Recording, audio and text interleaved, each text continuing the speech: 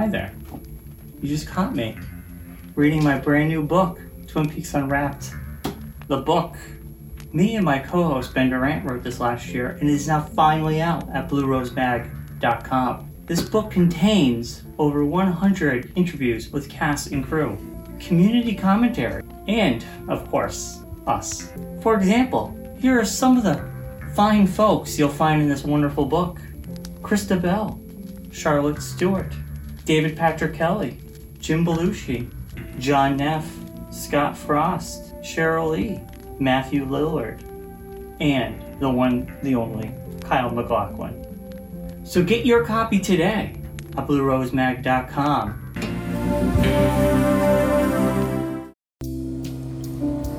It was Laura, living in my dreams. It was Laura. The glow was life. Her smile was to say, it was all right to cry. The woods was our sadness. The dance was her calling. It was Laura. And she came to kiss me goodbye.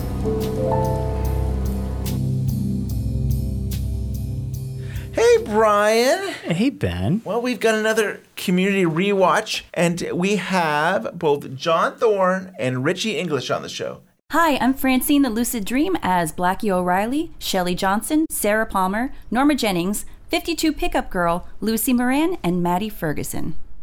Hi, I'm Ceedie Edie as Audrey Horne, Donna Hayward, and Maddie Ferguson. Hi, I'm Schaefer the Dark Lord as Benjamin Horne, Jerry Horne, Pete Martell, Sheriff Harry S. Truman, Deputy Tommy Hawk Hill, Deputy Andy Brennan, Big Ed Hurley, Hank Jennings, Special Agent Dale Cooper, Special Agent Albert Rosenfield, James Hurley, Doc Hayward, Dr. Lawrence Jacoby, and Leland Palmer. And we are The Pink Room Burlesque. Like, we have the first season where David Lynch does the pilot and he does one episode, and then all of a sudden he comes back in the second season and he's doing 3 hours of Twin Peaks. Watching all this, you can definitely see that David Lynch was probably filming all this at the same time, especially when it comes to the hospital. I mean, I think there's the hospital in all 3 of these hours. Right, you're right. I think that is the case. I think that Lynch was there and essentially shot the scripts for the first and second season 2 episodes back to back, and was probably able to shoot all the hospital scenes at once. Yeah, makes sense. Make it easy. John, what do you remember about watching the season premiere of the second season, and you got Cooper on the floor, and you got a waiter coming in, and wow. I think like everyone, we were all a little startled that it moved so slowly. It doesn't really move that slowly. It's just the anticipation after 4 months to waiting to find out what had happened to Cooper. We knew he'd been shot. We knew that there were like 7 or 8 cliffhangers waiting out there to continue or to be resolved or find out what happened. And then we get this long scene where the very slow moving waiter comes in and so Lynch is teasing us. In some ways, I guess frustrating, even though I don't find it frustrating now. I think it's wonderful. But at the time, we were all eager. Lynch was telling us, be patient, just wait. so that I do remember that, just sort of on edge and being forced to wait for them to tell it in their style. Yeah, definitely. And Richie, what do you think about this episode? Yeah, I'm glad that you brought this up because I was thinking about this earlier today. This is one of these scenes where I would show it to people who purportedly hate David Lynch. It's just one of those scenes where you can sort of go point by point down the line and show on like a variety of different levels why he's such a genius. And it has to do with the fact that by about the third time the waiter pops his head back into the room, I think we all were kind of like squeezing our chairs and just, it started getting like really annoying, and then it just became like grotesque. And that's the thing with David Lynch, is that, people talk about black humor. with him. There's not a color or shade to explain his humor. It's you never quite know if you should be laughing, and a lot of times I find myself laughing just because I've been startled, or because I'm getting agitated or upset. And this was the iconic scene for that. For me personally, it's very tense. Yeah. Right. It's you bring up a good point, Richie. You're laughing almost when you're uncomfortable. Ben and myself saw Firewalk with Me in the theater, and we mentioned this before, so I won't go on about it. But there was a couple moments in that movie that are unsettling, but the crowd laughed at it. Yeah, it's like we're dealing with abuse. Yeah, and you see Leland peeking out the window as James and Laura drives away on the motorcycle, and we just see this creepy Leland face. Everybody laughs, and it was just it's just like, what else can you do? Yeah, like there's something that's like when I'm glad you brought that up, because when you see that face in that moment, immediately, and we all know Lynch knew this. And it's just staggering because he knows that we know in that moment that this guy is molesting his daughter. You know, I mean, like it's and suddenly it all hammers home. Especially if you were a fan of the series and you went and seen that movie, and we all kind of knew it was happening, but it just makes such a hard left so quickly that all you can do is kind of blow out laughing. I mean, what's the other reaction? Right. I can't really think of one. Just to go back to the waiter scene real quick, I do think it is a humorous scene. I think it is a funny scene. I think it was in some ways intended to be funny. Yeah. It's just not necessarily funny the first time. And Exactly. and it's not like it's serious or it's confusing or it's frustrating. It's yeah. And I actually found that same thing happened to me. As I watched the waiter scene in subsequent viewings, I find it funny and I laughed at it. It certainly did back in the day, and that also happened to me with season 3. The scenes in the Roadhouse when the various unknown characters would be having these fragmentary conversations that didn't connect to anything else. They were frustrating because they didn't connect to anything else, and we were wanting to find out what was going to happen. And then in subsequent viewings, I'd sit down there and I'd watch these characters talking about their relationships, and Trick is out on parole or whatever, and I find those scenes hilarious. I find them just absolutely entertaining and funny, and they're basically comic relief. So I think Lynch has a way of doing that with some of these kinds of sequences, which on the first viewing don't seem that funny. You have to process them, but once you kind of know what's going to happen and you can slow down and now appreciate it for what it is, the humor comes out a lot more. Yeah. Totally agree. At this point, it seems like Mark Frost and David Lynch know that they have to reveal who the killer is, and it's interesting that we're now really heading into Supernatural, the giant and this vision, and giving clues and saying this is how you're going to solve the mystery of Laura Palmer. How is that as a structure, you think, John, for you? Like, is that they decided to go in this supernatural elements, and that's how we're going to wrap up the mystery? Yeah, this is definitely an important point to make. It may be the most important point to make about this episode, which is really a crucial hinge in the entire narrative of Twin Peaks. And I've written about it before. This is the episode that essentially puts us squarely in the supernatural realm. Mm-hmm. You can look at the first season, the first 7 or 8 episodes, however many hours it is. And while there are some hints at a supernatural element, it's pretty much a murder mystery with suspects and melodrama and, these various things. But then we get to the beginning of season 2, and we have the giant appear and give Cooper these cryptic clues. Cooper says, "Where are you from?" And the giant says, "The question is, where are you now?" Or something to that effect. Also, we get a renewed emphasis on Bob. We knew there was a character called Bob, but he was really kind of this marginal figure in season 1. And now in this episode, Bob is emphasized, certainly by the end of the episode he is, as being essentially the killer. What happens in this episode is the question becomes less about who killed Laura Palmer, and the new question becomes who is Bob. And so you've got this supernatural element, really take center stage, and it will drive the rest of the narrative for this season, for Fire Walk with Me, and for season 3. And it all kind of has some of its origin here. I mean, the dream sequence that Cooper has was really simply just a dream in season 1. Well, now we begin to wonder if, he was contacting beings from another world. This is the episode that shifts it into a whole new territory. Definitely. Yeah. Yeah, for sure. And you kind of said that really brilliantly. That's what John does. I mean, that's why he is the godfather of Twin Peaks. He hates that. Yeah, you love it. It's a perfect thesis encapsulation there. I'm wrapping my head around all that right now. And then, He does that to all of us here. Yeah. He does. Oh, man. It's only been 30 years of thinking about it. That's all. I do like that whole thing of Giant saying, where have you gone, and stuff like that. And I used to think, is that the White Lodge? I mean, have you actually been taken out of? And even with season 3 now, you have the idea of vortexes and that you can go to other places. And do you get the sense that those vortices are kind of sinister, frowned upon?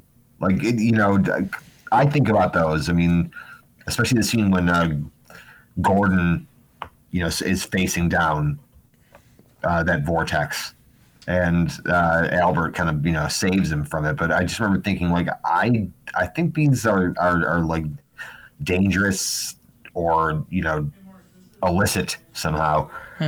I'd just be concerned, how do you get back out? Once you get in. You get in, how do you get out? I mean, how do you get out? Was there a vortex above Andy went into the woods and Armada? Yes. There was. You could basically argue that one potentially, depending on where you are physically in this realm, one vortex or a number of vortices may put you into the Dutchman's, Black Lodge, bad place, or whatever you want to call it, versus the one which is in the woods. And Andy ends up with the Giant, which is, perhaps arguably a good place. So it depends on, which vortex you get sucked into. And it's actually an interesting point, because the Giant does say to Cooper, where have you gone? And you could almost argue that the same thing that happened to Andy is happening to Cooper. And actually, I know it's reversed. That Andy gets brought to the realm of the firemen and given this information, and you could say in a way they were doing that in this opening episode of season 2, is that Cooper had visited the realm of the firemen, and of course then we called him the Giant, so the Giant didn't come to him. Cooper went to the Giant. I mean, certainly in retrospect now we can make that argument. Right. Definitely. Right. At the very end of this episode, the Giant visits Cooper again, and it's interesting. He does look like he has almost a golden sphere. He does. He shoots it at him. Very interesting to do a freeze frame on that scene where the Giant is standing there. You got the chandelier in the room hanging down around him. You've got this interesting composition that Lynch did. It does sort of give him an otherworldly feel. Interior, One-Eyed Jack's bedroom, night. Close on Audrey's eye, peering out from between the curtains, draped around the 4-poster in her room. Audrey stands on the bed. There are 2 masks on the wall above the headboard. Ben Horne enters the room, sees movement behind the curtains. Knock, knock. Knock, knock. Changing her voice. Who's there? The big bad wolf. Go away. Interesting. Come on, let's have a look at you. I'm shy. Didn't you know? Everybody's shy. Here at One-Eyed Jack's, it's a transitory condition and an occupational handicap. He tries to pry the curtain apart for a look. She snaps it shut. He takes out a cigar. Having been through this before, he falls back on technique. But consider, your first night in a new place, new surroundings, new people. New wardrobe. Naturally, you are full of questions, anxieties. You're wondering, what's expected of me? How will I be received? Will they like me? I'm right, aren't I? Yes. Ben patrols the perimeter, toying with the curtains as she moves with him, defending her translucent barrier, trying to anticipate his angle of attack. Let's examine these feelings, shall we? What are they, if not the natural, emotional processes of any living, breathing person who finds herself thrust into new circumstances? Could you repeat the question? You're nervous. You're shy. You're frightened. Of course you are. How exactly new to all this are you? You might say brand new. The thought really cheers him. Really?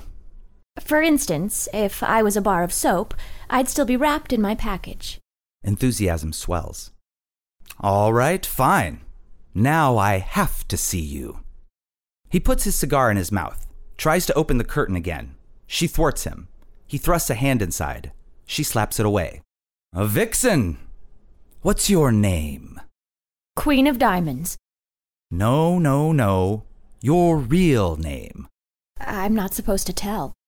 Did they tell you who I was? The owner? That's right. Tell me your name.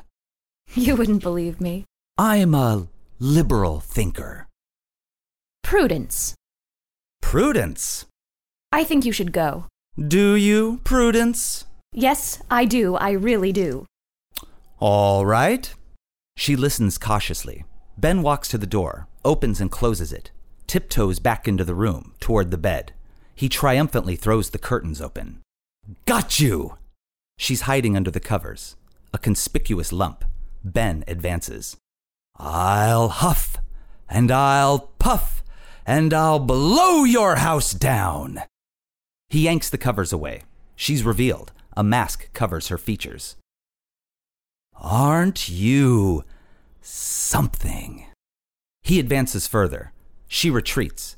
He reaches for her. She slaps his hands away, grabs a pillow and whacks him across the head. He laughs. She's backed against the wall. He reaches for her mask. Please, I have to see you. His hand reaches the mask. An urgent knock at the door. Ben hesitates. Another knock. Ben, it's Jer. Brother Ben, we've got a situation. So have I.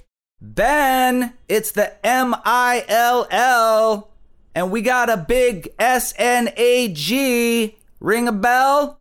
Alas, I do have a situation. Gee, that's too bad. All business, rising, putting on a coat. I like you. You know how to interest a man. That's half the battle. You've got quite a future in front of you. That's what everyone keeps telling me. Ben, I'm gonna count to 3. Coming, Jer. Straightens his tie, checks the mirror. Prudence, I'm leaving now. But I'm going to get myself back up here to see you right away. And next time, we'll play a different game. I'll make the rules. A fun game. You'll like it. Everybody wins. He drops some money on the table, blows her a kiss, and blows out of the room. Audrey lowers the mask. She's laughing silently, tears running down her face, close to the edge. You know, in the show, Ben calls her Prudence. I think fans just think that's some weird name he made up. And he learned from the script that is what Audrey is calling herself. If I was a bar of soap, I'd still be wrapped in my package. And like some of this dialogue, I don't know if I buy it. I mean, maybe the actors would have sold it, but it's like, it's a little, it's kind of sleazy. Maybe, yeah. I don't know. You wonder if because Lynch was directing, whether it was even shot. It's possible that he was just like, no, I'm not even going to do that. Right. It was scripted, but I agree. You know, and it's important to know. We can note it a little later. There's a scene in here that's in the televised version that's not in the script, and I think Lynch was, as Lynch will do, molding it to the way he felt was. Best suited for the story and for the show, and it's quite possible that he just like I'm not even going to bother with that, or as is often the case, these scenes are just a little too long and they need to edit it down for time, so they cut the introductory section of it off and or just shorten the exchange between Ben and Audrey. Hard to say what the decision-making process there was, whether or not it was shot to begin with, or whether or not, they just edited it out. Interior, Blackie's office, night. Ben and Jerry enter Blackie's office. Blackie sits behind her desk, looking worn and haggard. She has the shakes. How many blips are we dealing with? 2 blips. Blip number 1, they contain the fire in the drying sheds. It didn't spread to the processing plant, just the plywood building, not the main plant. Manageable. What's blip number 2? Leo the lips in the hospital. As in morgue, that's a big N-O. Ben chews on that. Turns to Blackie. Keep an eye on that new girl. She didn't come across. That sounds like a job for Jerry Horn. Taking off his coat, Jerry starts for the door. Ben grabs him by the collar. Blackie, you're looking a little worse for wear. She shoots him a poisonous look. He takes a packet from his pocket. Would you like to fix yourself a cocktail? Or would you rather just say no? Bastard. What's that, Blackie? Humbling herself. Please. And you used to be so pretty. Ben signals to Jerry, who exits. Ben moves to the door. Please. He stops, looks at her. She's trembling. Pretty please? Ben tosses the packet onto the desk, shakes his head and exits. Blackie looks at the packet, opens a drawer, plus other drug paraphernalia. Takes out a length of rubber tubing and sets it on the desk. You don't need 2 scenes like this back to back. This is a scene where Ben does say to Blackie, we have a problem with this new girl. And we learn in another episode, Blackie says to Audrey that, the owner wasn't very happy with you. And I guess you don't really need to actually witness Ben and Blackie's... Exterior, mill, dawn. Paramedics wheel Pete Martell out of the mill, his face covered with an oxygen mask. They load Pete into the back of an ambulance. Shelley Johnson is already inside on another gurney, also taking oxygen. Sheriff Truman stands by the ambulance doors. Pete takes Truman's hand, partially lifts off his mask. Catherine? Not yet, Pete. They look at each other. Pete coughs. They readjust his mask, slide the gurney in, close the doors. The siren starts up. The ambulance drives off. Truman moves away and is joined by Deputy Hawk. Josie's not at Blue Pine. She's not at the office. Keep looking. Harry, we've looked everywhere. Keep looking. Deputy Andy lopes up to them. Andy, where the hell is Cooper? It's the strangest thing. I was talking to him, and he put the phone down and walked away, and it sounded like somebody was banging real loud on the door. And then I heard a sound like somebody falling down, and then about a minute went by, and somebody hung up the phone. Hawk and Truman look at each other. That's Schaefer, though. How many characters does he play here? He plays Hawk, Truman, Andy. I mean, that is unbelievable. And I have to say, the Truman, he really gives Truman some oomph. I love it. Yeah, I mean, again, this is a scene you don't need, but it's interesting to see that this is what Andy does when he gets off the phone with Cooper. He's like, I don't know, he just he heard a thump and he hung up, and like he's confused by the whole thing. It's like, you didn't realize it was a gunshot? Yeah, I mean, this is Andy, I mean, those editing choices are made because they have to fit those commercials in. It has to be this length. A lot of times, I think the TV writers today, and certainly then, wrote with some redundancy there. We have a little extra, and we can cut it if we need to. So they had some room to play to make it, make a scene a little longer or a little shorter, and not take the essential content of it out, so that they could make that exact time that they needed to do. I'm sure Frost was extremely aware of that kind of thing when they're scripting these, and certainly Harley Peyton. They knew we have to give ourselves a little wiggle room, so some of these scenes run a little long, and we know we can cut them down and still keep the content exactly what we want. Yeah, totally agree. John, did you have anything to say about Leland and his hair turning white? Well, I think, by the time they got to shooting this episode, they had committed, at least Lynch and Frost, and I don't know how many other people knew. We all know it's very few. They had committed to Leland being essentially, he was going to be the killer. And so, they had laid the groundwork. They knew how it was going to play out until the reveal that Leland was going to be revealed as Bob. And so this is just the first clue and positioning of Leland as this character. We can assemble these clues as we go along. And so something, odd has transformed in Leland. It's sort of a hint that he's not what he appears to be. So I think that was the intent there, was to essentially they wanted to make it look like Leland was having a nervous breakdown, or he was changing. He was having these issues, but it was all part of this other subplot that was going to get revealed, that he was in fact possessed by some other demonic force, and that contributed to why he was looking and behaving the way he was. Does anybody think that Leland looked almost more aged when he had the shock of white hair than he did in his reappearance in season 3? Like he looked older when his hair went like completely white than he actually looked for me in The Return. Yeah, I could agree with that. I could see that. With the white hair makes you look old. And in The Return, he didn't have the white hair, right? No. Right. He also didn't have it. When in the finale, though, in episode 29, he didn't have white hair either, right? He was back to his brownish hair. Yeah, he had. That's right. Yeah. I think that just Ray Wise has those features, which, 25 years, he still looks. He in some way ageless. It's hard to really pin an age on Ray Wise. He's just got that wonderful face that doesn't age. Yeah. A great thing to have, I guess. Interior hospital room, day. Truman looks in on Ed Hurley sitting by the bedside of the unconscious Nadine, holding her hand, watching her with fear and devotion, trying to will her back.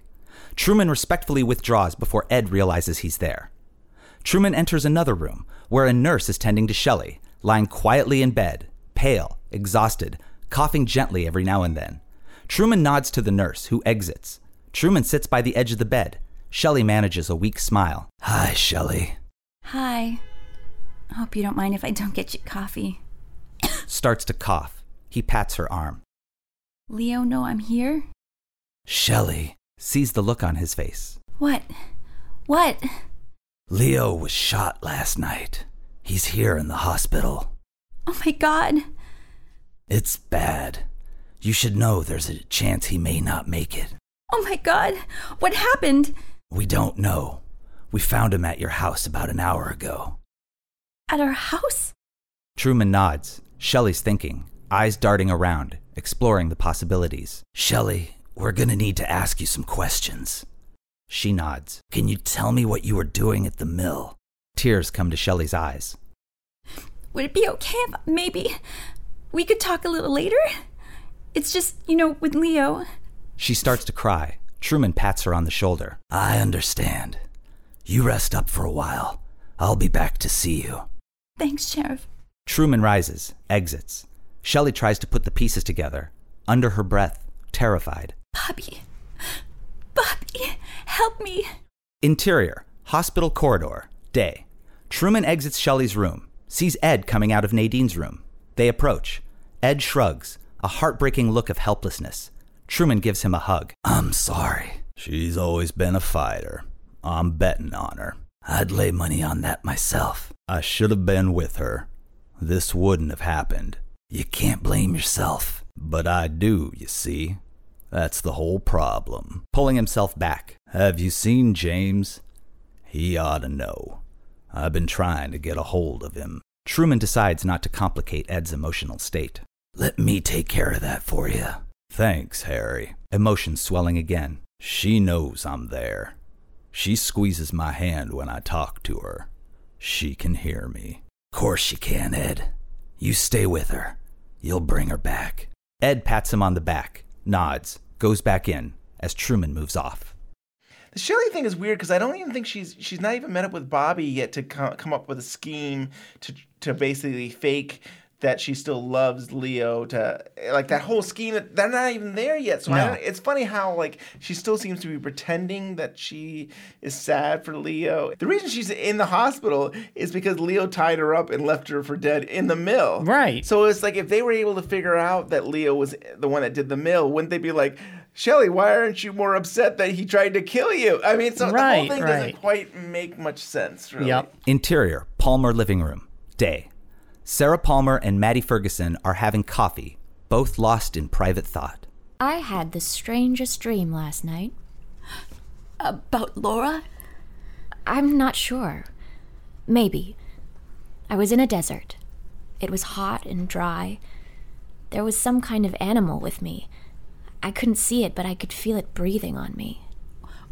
What kind of animal? A big cat. I think it was gray. I could see its eyes, yellow and red. Then we were in the woods. It was very dark. I woke up and the window was open. There was a cold wind blowing through the room. With this unseen dialogue, I feel it's even more clear that Bob is going after Maddie. Like, I think more clear, and maybe they decided they didn't want the audience to start thinking about Bob attacking her. Maybe they wanted to keep it more secret and, just surprise us with her death. But it seems, she's clearly saying the window's open and the blowing of the room, and so it seems to me that maybe while she's sleeping, Bob is like standing over her or something. And when I say Bob, Leland, I mean. Yeah, but this whole big cat thing is kind of interesting. Yeah, I don't know if it's like a metaphor for something that's bad, that's evil, that's scary. So one of the next scenes in the show is, we're at Leo's house and they're looking for evidence, and you have Andy hitting his with the plywood, and then Albert coming in, and I think it's a really funny scene. This scene just it's a lesson in how to make something awkward by extending it. Yeah.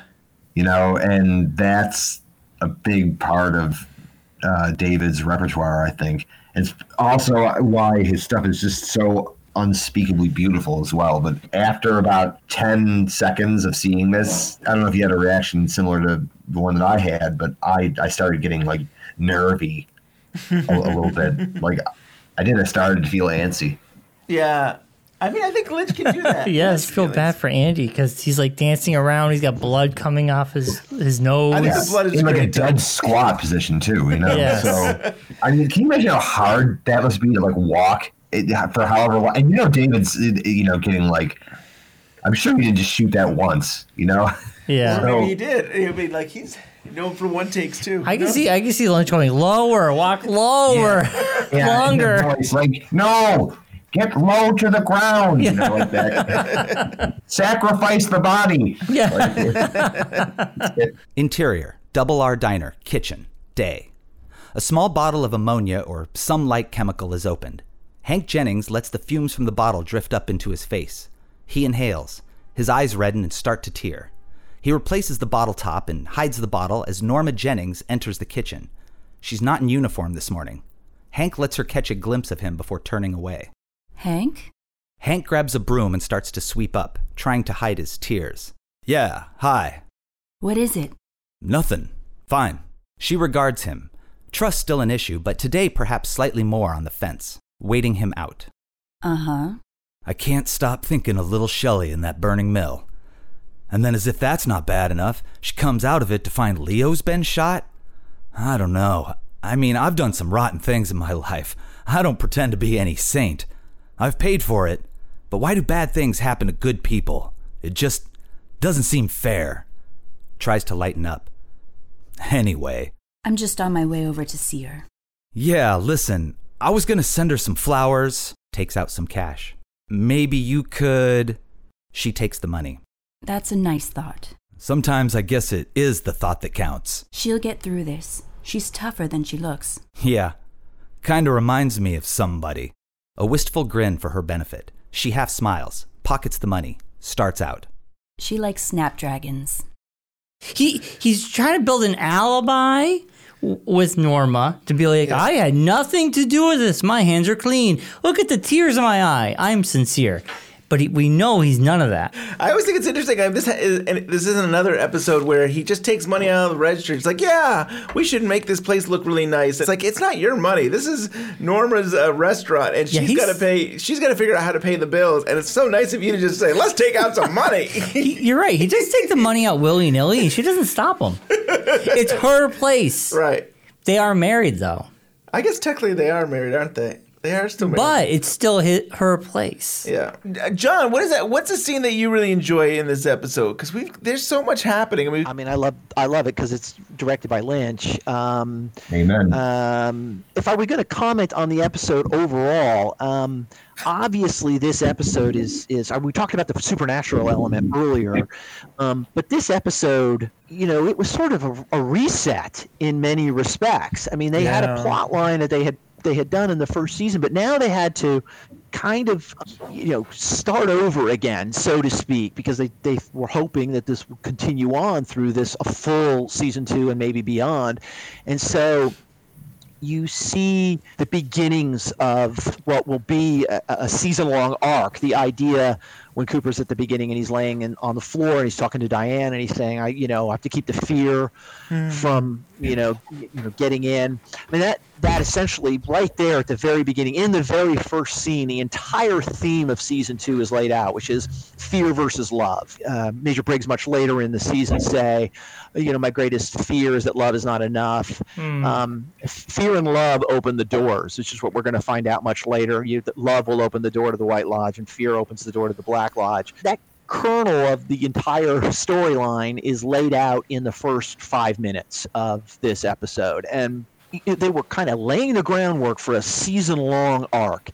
And as a result of that, too, we get essentially the biggest mistake, the biggest error of the entire Twin Peaks narrative, the original series, in this episode. As they have to redefine the story, they tell us, about the blood types of the blood that they found on the note was AB negative. They had established that Jacques Renault's blood type was AB negative in the first season.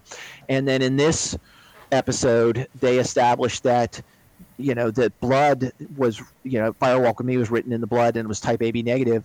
And none of the people have, Jock doesn't have it and Leland doesn't have it or whatever. Maybe Leland does. That's a huge mistake. They essentially forgot what they had established in season 1. And it may seem like a really minor thing, so what, overlooking it? Well, essentially, it basically says, well, Jacques the murderer. Right. By doing that.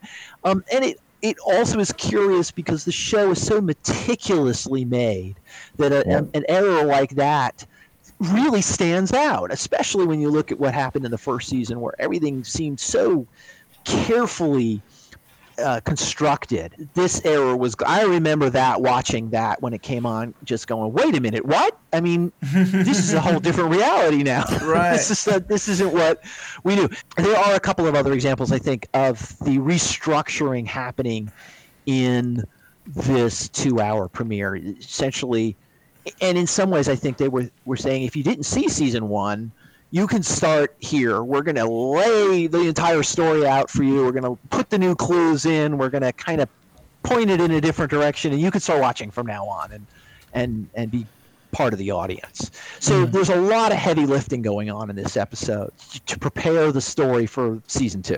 Yeah. It is funny they kind of restructure, but they really didn't restructure it well for new people. Like, if I went in and be like, there's some waiter, and all of a sudden there's a giant in the room, and like, what? And who are all these other characters? And it's like But back then you couldn't go back to watch season 1, so they're letting a new audience in some weird way. Maybe it's not the best introduction. Richie, I mean, one of the scenes I really liked, I wondered if you thought about it too, is like there's a great scene at the Double R where Major Briggs is talking to his son Bobby, and like, what do you think about that? That's one of my favorite scenes. The scene that he had a dream, and then I think he went to, I think it was a White House, and he opened the door, and there was his son right there. His son smiling with, like, looking contented and satisfied. Yeah. And, I love that scene because I love how it unmanned Bobby, like, in that moment. It's just like he's perpetually going to be a little boy, with his daddy. But what that scene did for me is it humanized the Major to such a degree that when I saw him reappear in episode 2 of The Return, just for that quick moment when he says Blue Rose, there was something really elegaic about it, and just very funereal. I mean, like that, it really affected me, And then it showed Mr. C imprisoned You see the Major's head for a moment, before it makes its ascension, I guess. But I found that to be, just far more ethereal than it would have been had both those moments not been informed by the Double R Diner heart to heart. He's seeing the future of Bobby, and he's got a good future. He's got a happy future. And then we see that future in season 3. Yeah, and when his mom lets everybody in with the chair, Briggs, Mrs. Briggs, and she talks to Bobby about their, Right, he's like, you weren't ready for this, but you've become such a better man now, and now you're ready to hear about what your father left you in some ways, a message. And he goes full circle there. It's so beautiful, Really it is. That entire story arc is just such a priceless one. Yeah, obviously, they were trying to establish Major Briggs as a more complicated character than they had in season 1, where he was sort of a hard-nosed, authoritarian type figure. They wanted to open him up, and they certainly do here in this scene and in later episodes too. There's a couple of interesting things to note. One is, just as we were talking about, you guys were talking about a moment ago, that scene really does inform a lot of what happens in season 3. We see Bobby as a sheriff's deputy, and apparently in a better place, even though he's had some hardships and some hurt in his life. He has obviously found a secure place in life, and he's on the side of quote unquote good. And that's all, that seed is planted here in the season 2 premiere. The other thing that's interesting to note, I interviewed Dana Ashbrook a long time ago, and he had indicated that the intent of the scene might have been different originally, that Bobby was going to react, kind of snidely and kind of dismissively toward his father.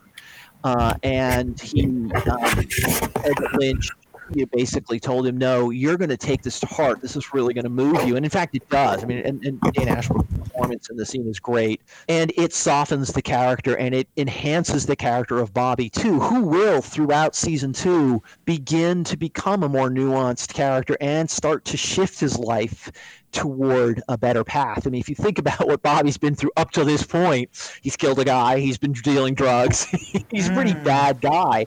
This is the moment where he changes, I think, and becomes a better person, and it stays in that direction. And Lynch knew that then. I think, he understood that that's what needed to happen with Bobby. It is in a very important scene, and it is one of the most moving scenes in all of Twin Peaks. It is a standout scene in this episode. In the interview with Dana, he basically says, I think Mark Frost told him to play it one way, and then David Lynch told him to play it a different way. Yeah. Oh, geez. Is that your... That was from our interview. Yeah. But, isn't that interesting in a way that, Mark Frost had a whole different way of going about it?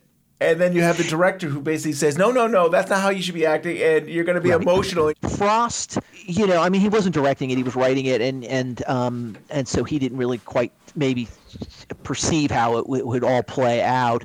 To Mark Frost's credit, he has acknowledged that scene as being one of his favorite scenes in Twin Peaks. So he recognizes the power of it as well, even though initially he may have...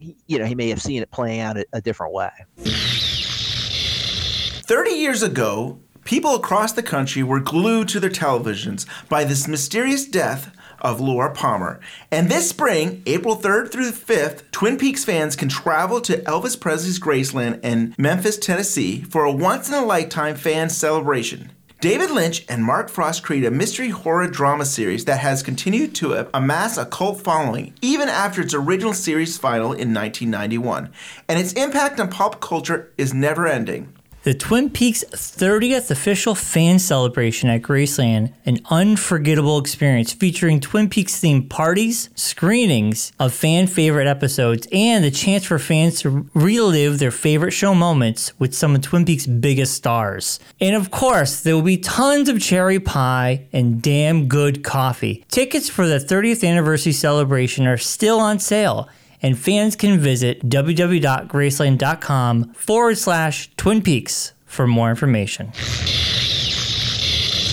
Interior, One-Eyed Jack's bedroom, day.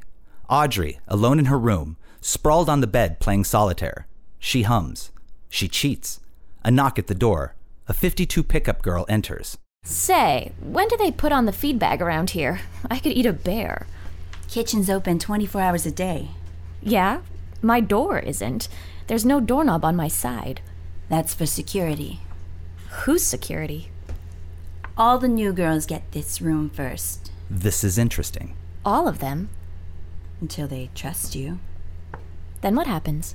The girl likes her and is friendly, but is also clearly operating under some other instructions. Keep asking so many questions and you'll never find out. They don't like you asking questions?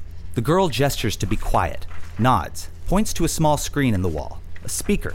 Audrey nods, understanding.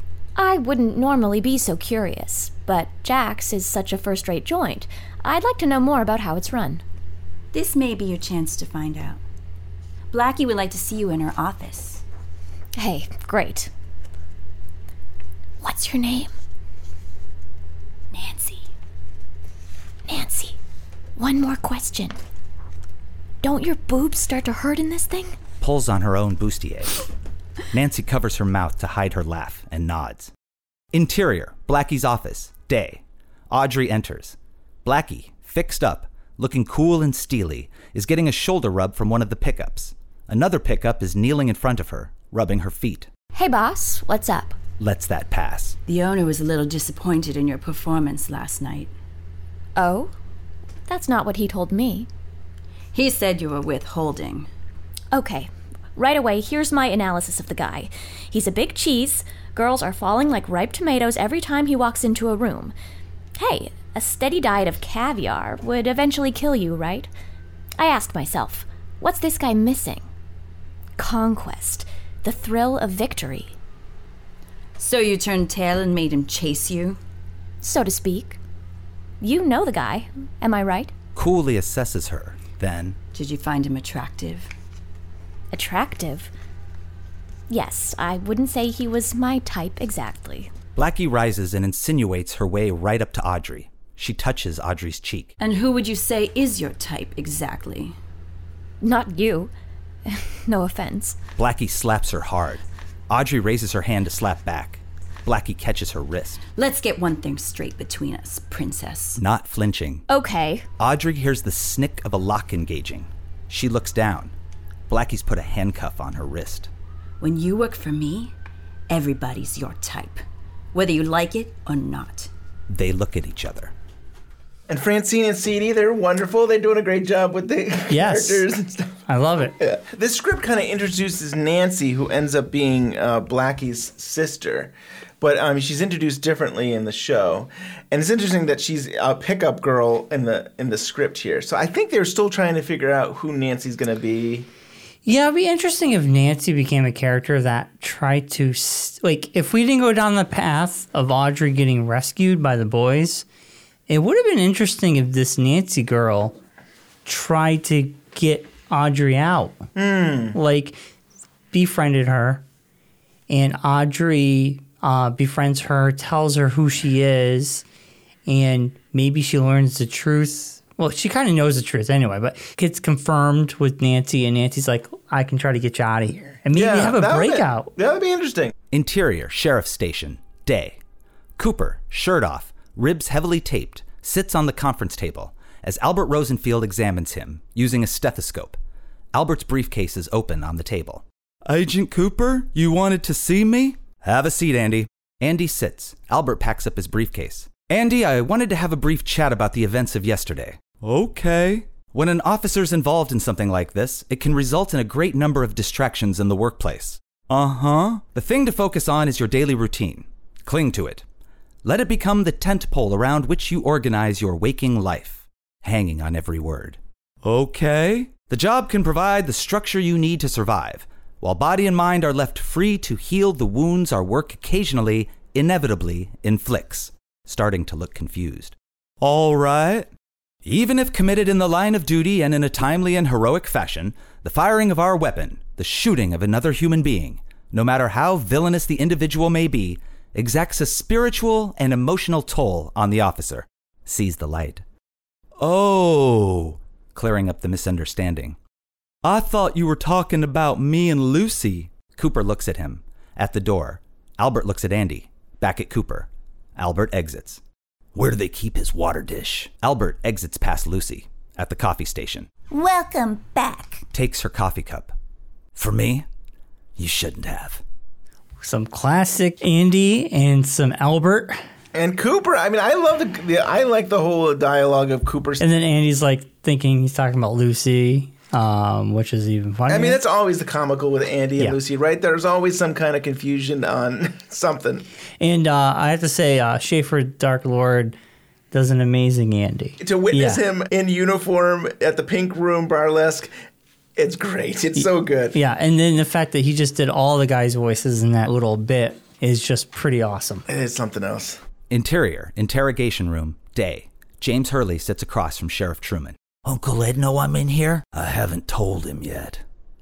Nadine took an overdose of pills last night. She's in the hospital. Ed's with her. I didn't want to tell him about this. She gonna be all right? They don't know yet. Poor Nadine. James, if there's anything else you want to tell me, this would be a good time. Thinks, nods. Laura talks on her tape about a mystery man. The red Corvette. Leo Johnson. I think it's somebody else. Not Jacques Renault either. Who? I never put it together until I heard the tape where she said this guy can really light my fire. She said something once about a friend of her father's. Somebody she'd known since she was a kid. She said this guy was really into fire. What did she mean by that? I don't know. Laura said a lot of nutty stuff. Most of the time it went right by you. Boy, that James Hurley. Always getting himself into trouble. I actually hate this in a lot of shows. They kind of just like are recapping what's happening around the show or something like that. Yeah. Like, oh, you know that so-and-so is... I've seen some shows that drive me crazy where the whole show is almost just people saying, I just saw so-and-so. They're doing this. And then somebody else would go there, I saw so-and-so. They're doing this. And it's just like, I don't need all that. Just get into the story. That's bad writing. Yeah, it's bad writing and Yeah. stuff. So I don't think we need to say like, oh, what's going on with Nadine? It's like, well, We've witnessed it. We've seen it in the hospital. We know she's got an overdose. Yeah, storytelling, the best storytelling is show me, don't tell me. Yep. And I think it was good they got rid of this scene, even though you get to hear James. No, this scene wasn't good. I don't know why I even said that. It's not a good scene at all. You wanted more James. Is that what you're saying? I was not saying that. Interior, hospital room, day. Cooper and Truman enter. Dr. Jacoby is lying in bed, hooked up to various monitors, but sitting up, rested, alert. Doc Hayward is seated by his bedside. He rises. Cooper takes his seat. Jacoby notices Cooper moving slowly. What happened to you? I'll see about some coffee. Thanks, Doc. Cooper and Truman take seats beside Jacoby's bed. Dr. Jacoby, I know you've been through quite a bit in the last 24 hours. So have I. I don't want to pussyfoot around with you anymore, or see any more magic tricks, or hear any more psychological mumbo-jumbo. I want you to tell me how you came into possession of this. Cooper reveals the half-a-heart necklace. Jacoby is saddened seeing it, holds it gently in his hands. Shall I start at the beginning? That's as good a place as any. Laura started coming to see me 9 months ago, on her own. Picked my name out of the phone book. I thought, what in the world could be troubling such a bright, pretty girl? And Laura was, in essence, living a double life. Two people, self-divided, and those two selves were literally at war. A war of attrition. And the part of her that was good and loving was gradually losing ground. Why? Because the other self was stronger.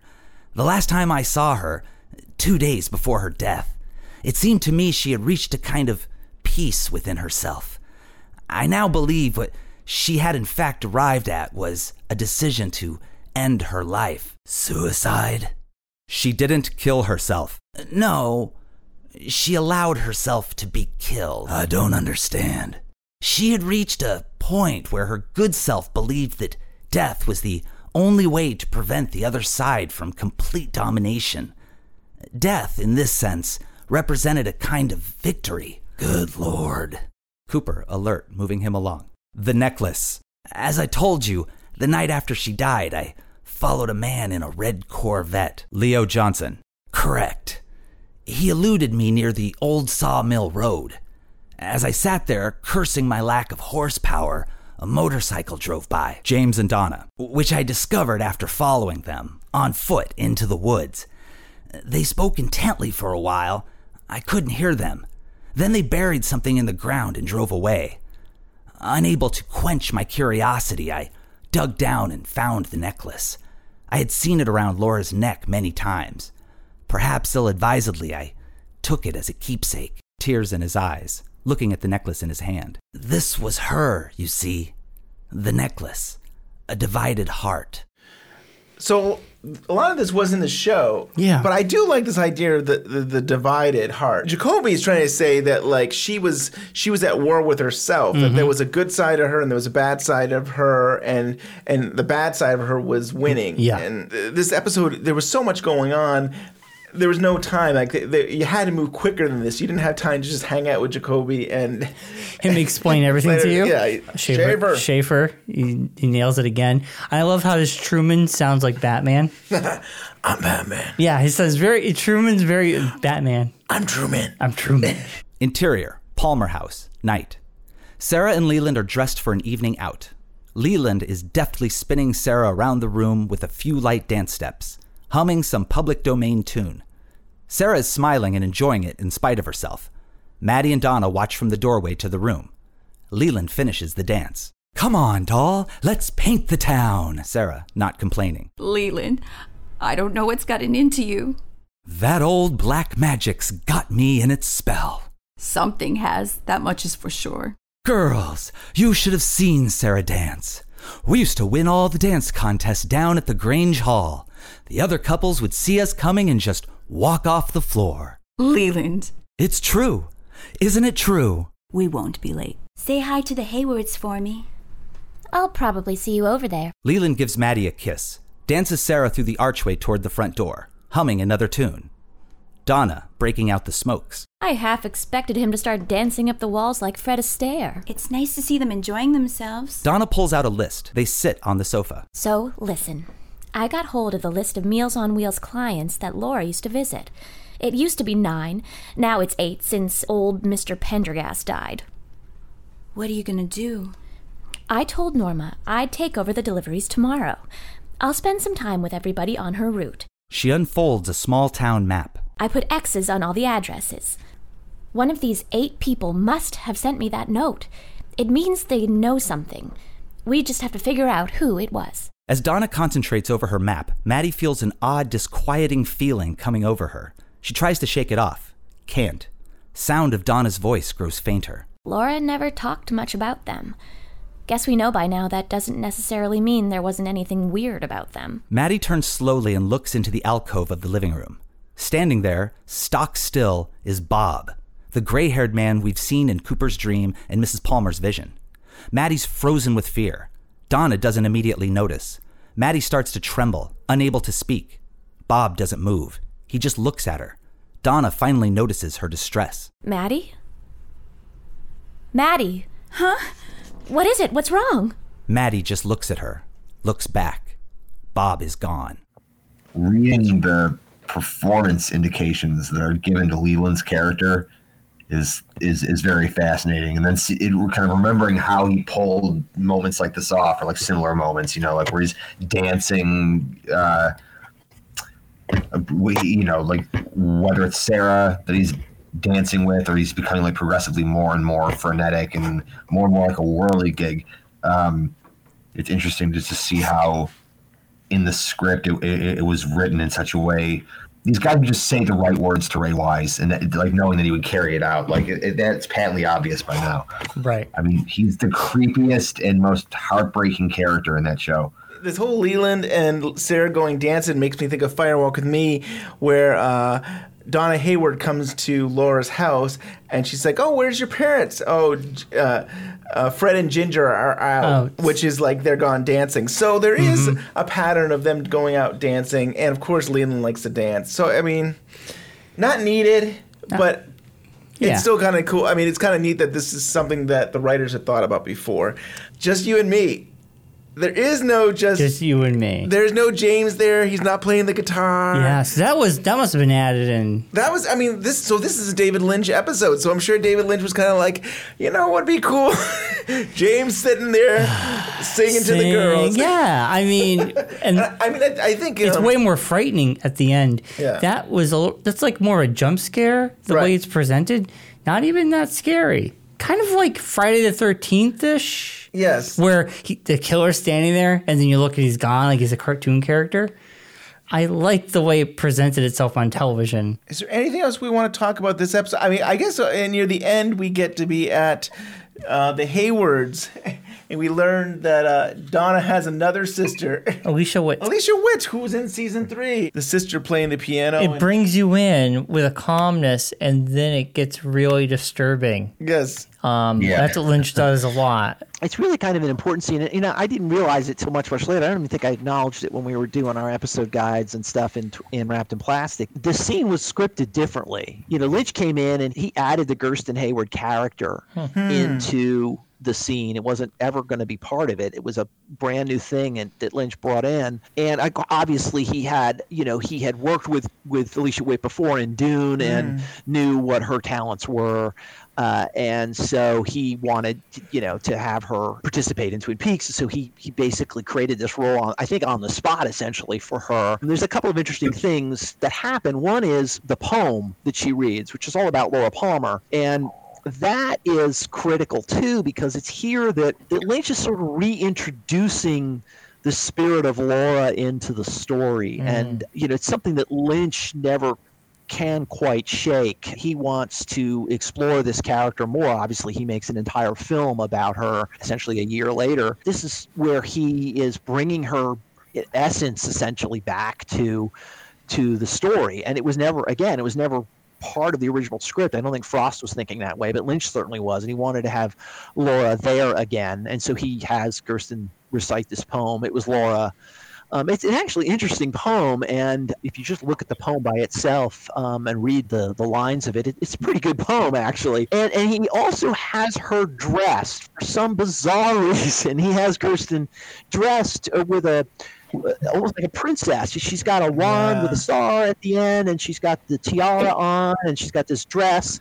I think she says, I'm practicing for the play at school or whatever. I forget exactly what the excuse is for her to be dressed like that. But it's striking that she's dressed very similarly to Cheryl Lee as the Good Witch in Wild at Heart. Yeah. Which, Lynch had essentially just finished making Wild at Heart, and then he went into this. So that imagery was really strong with him, and he almost puts that character back in to the story here through Gersten. In some ways, I've theorized it would be fun to write, and I really don't mean to go way off on a tangent here, that Gersten's an imaginary character that no one sees. She's never there. Obviously she comes back in season 3, but for that brief moment, she sort of appears. She's sort of a fantastical character. She appears with a poem and plays a little song, and it's so typically Lynchian that he would throw that in there. But obviously, he wanted to reestablish Laura's presence, and he did it in that way. I think the whole scene is really fascinating. It is. Absolutely. I love that this episode ends with her playing the piano, too. Because most of the episodes don't end that way. I mean, most of Laura's pictured, generally. Generally. I mean, there's a few here and there that end differently, but I thought it was fun that it ended with her playing the piano. She's super gifted too, and I'm saying that as a pianist. She's actually playing those pieces, and especially when she plays the Rondo Capriccioso by Mendelssohn. That's not an easy piece. Alicia Witt was, an accomplished piano player, and at a very, very young age. I mean, she had, she was an accomplished performer, which is part of why she was cast as a very young actor. I don't know how old she was in Dune in 1984, which would have been shooting in 1983. Was she Alia? Yes, she's Alia, exactly. And she was at that young age capable of memorizing her lines and giving a performance, because she essentially was like a child prodigy or whatever, could play the piano and sing and do all those things. Yeah. And so Lynch was very aware of that, and that's he wanted to feature her again in Twin Peaks. It's unfortunate we didn't get to see something else happen with her. I know. season 3, she has a very tragic outcome ultimately. Do you think And she so- died at the end? I mean, like we don't. She know. doesn't. Well, we don't really know what happens to Gertrude. Right. The last time we see her in season 3 is she's behind the tree. She hears the gunshot. Stephen probably killing himself, and then she is just distraught and beside herself in stress. And I think that's the last time we see her. I don't think we see her again. The thing about this episode is there's so much expository dialogue in it because they really are trying to catch everyone back up if they hadn't seen it, in 4 months. Especially the scene where Albert has to lay the whole case out. Yes. We interviewed Miguel Ferrer about that, and he said that was one of the hardest things he had to do was, to just have these pages and pages of dialogue where he basically recaps the entire first season for everyone and where it's going to go. But there's a lot of that in this episode. There's a lot of, attempting to kind of get people to talk about what happened so they can get all the facts out there. I think a lot of that they ended up, cutting. It would just have been more expository dialogue. Yeah. The very end of the episode, Ronette is laying in the bed and her arms lift up as she is kind of reliving the murder. I love that scene. Yeah, all of that is fantastic. Really, That's like a transcendent moment. Yeah, it's really good. John, you know more than I do, but I think this was being promoted as this is the episode you'll learn more about who the killer is, and I guess it ends with us seeing Bob killing Laura. I mean, some people said could he be saving her? I remember hearing somewhere where they thought maybe he was giving CPR or something, but there's no way. What? Who would think Bob's saving her? That's the weirdest thing I've ever heard. Bob saving anyone here. There was a couple things that were happening at the time, and there was apparently, I forget if it was Lynch Frost that said this or if ABC said this, but they said, obviously over the summer of 1990, the question was who killed Laura Palmer, and we thought we were going to find out at the end of season 1, and we didn't. And so there was some expectation that we were going to find out in the season 2 premiere. We were going to finally find out who killed Laura Palmer. And I think there was some coy kind of, yes, we're going to show you who killed Laura Palmer and they do. They show us that Bob killed Laura Palmer. And again, as I said earlier, the new question became, well, who is Bob? Bob killed Laura Palmer, but the fact is Bob is someone else. 3 have seen him, yes, but not his body. And so that was the new mystery. And so they kind of pulled the rug out in a way, it was like, well, yeah, we told you who killed her, but we didn't really tell you who he is.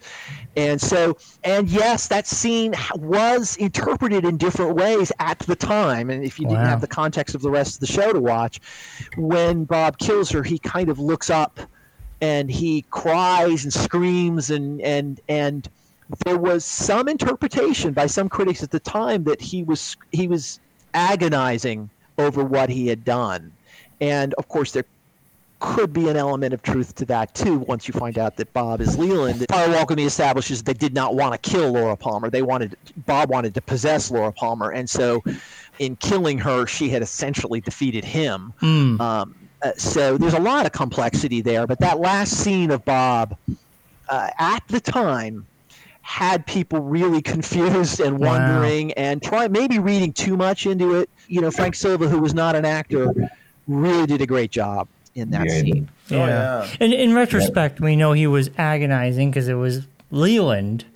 So it's complicated, though, isn't it? Though it's the tears, Leland, we know it is complicated, but seeing that imagery before the whole mystery, I guess I could put myself in a position of seeing that for the first time and not understanding it.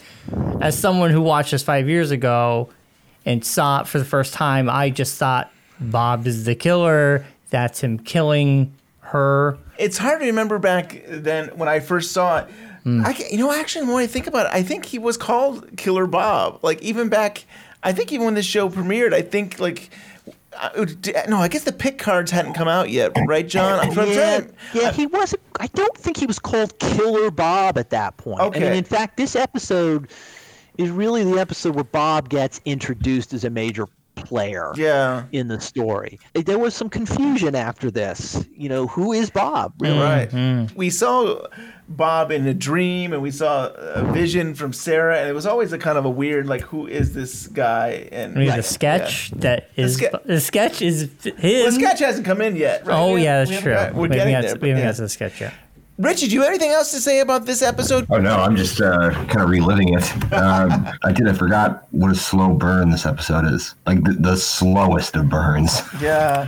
Such a masterwork. But I really want to thank everybody for having me tonight. Awesome. Thank you, John, and thank you to Richie English. And all these players did a fabulous job for this one. Amazing. I loved it all. Yes, thank you so much, Francine and Sadie and Schaefer, for an incredible job. I mean, you guys always are so amazing, and I can't believe how good it is every time. And it's like, I just feel like I'm part of, like, listening to old-time radio or something. It's just so cool. Yeah, in this episode alone, I mean, we got a lot. All right, so if you have any comments, questions, theories, or something we might have missed during today's show, give us an email at twinpeaksunwrapped@gmail.com. You can like us in the old Facebook. You can tweet us in the old Twitter at Twin Peaks Unwrapped. Also, give us that 5-star review on iTunes. That always helps us be more visible on that platform.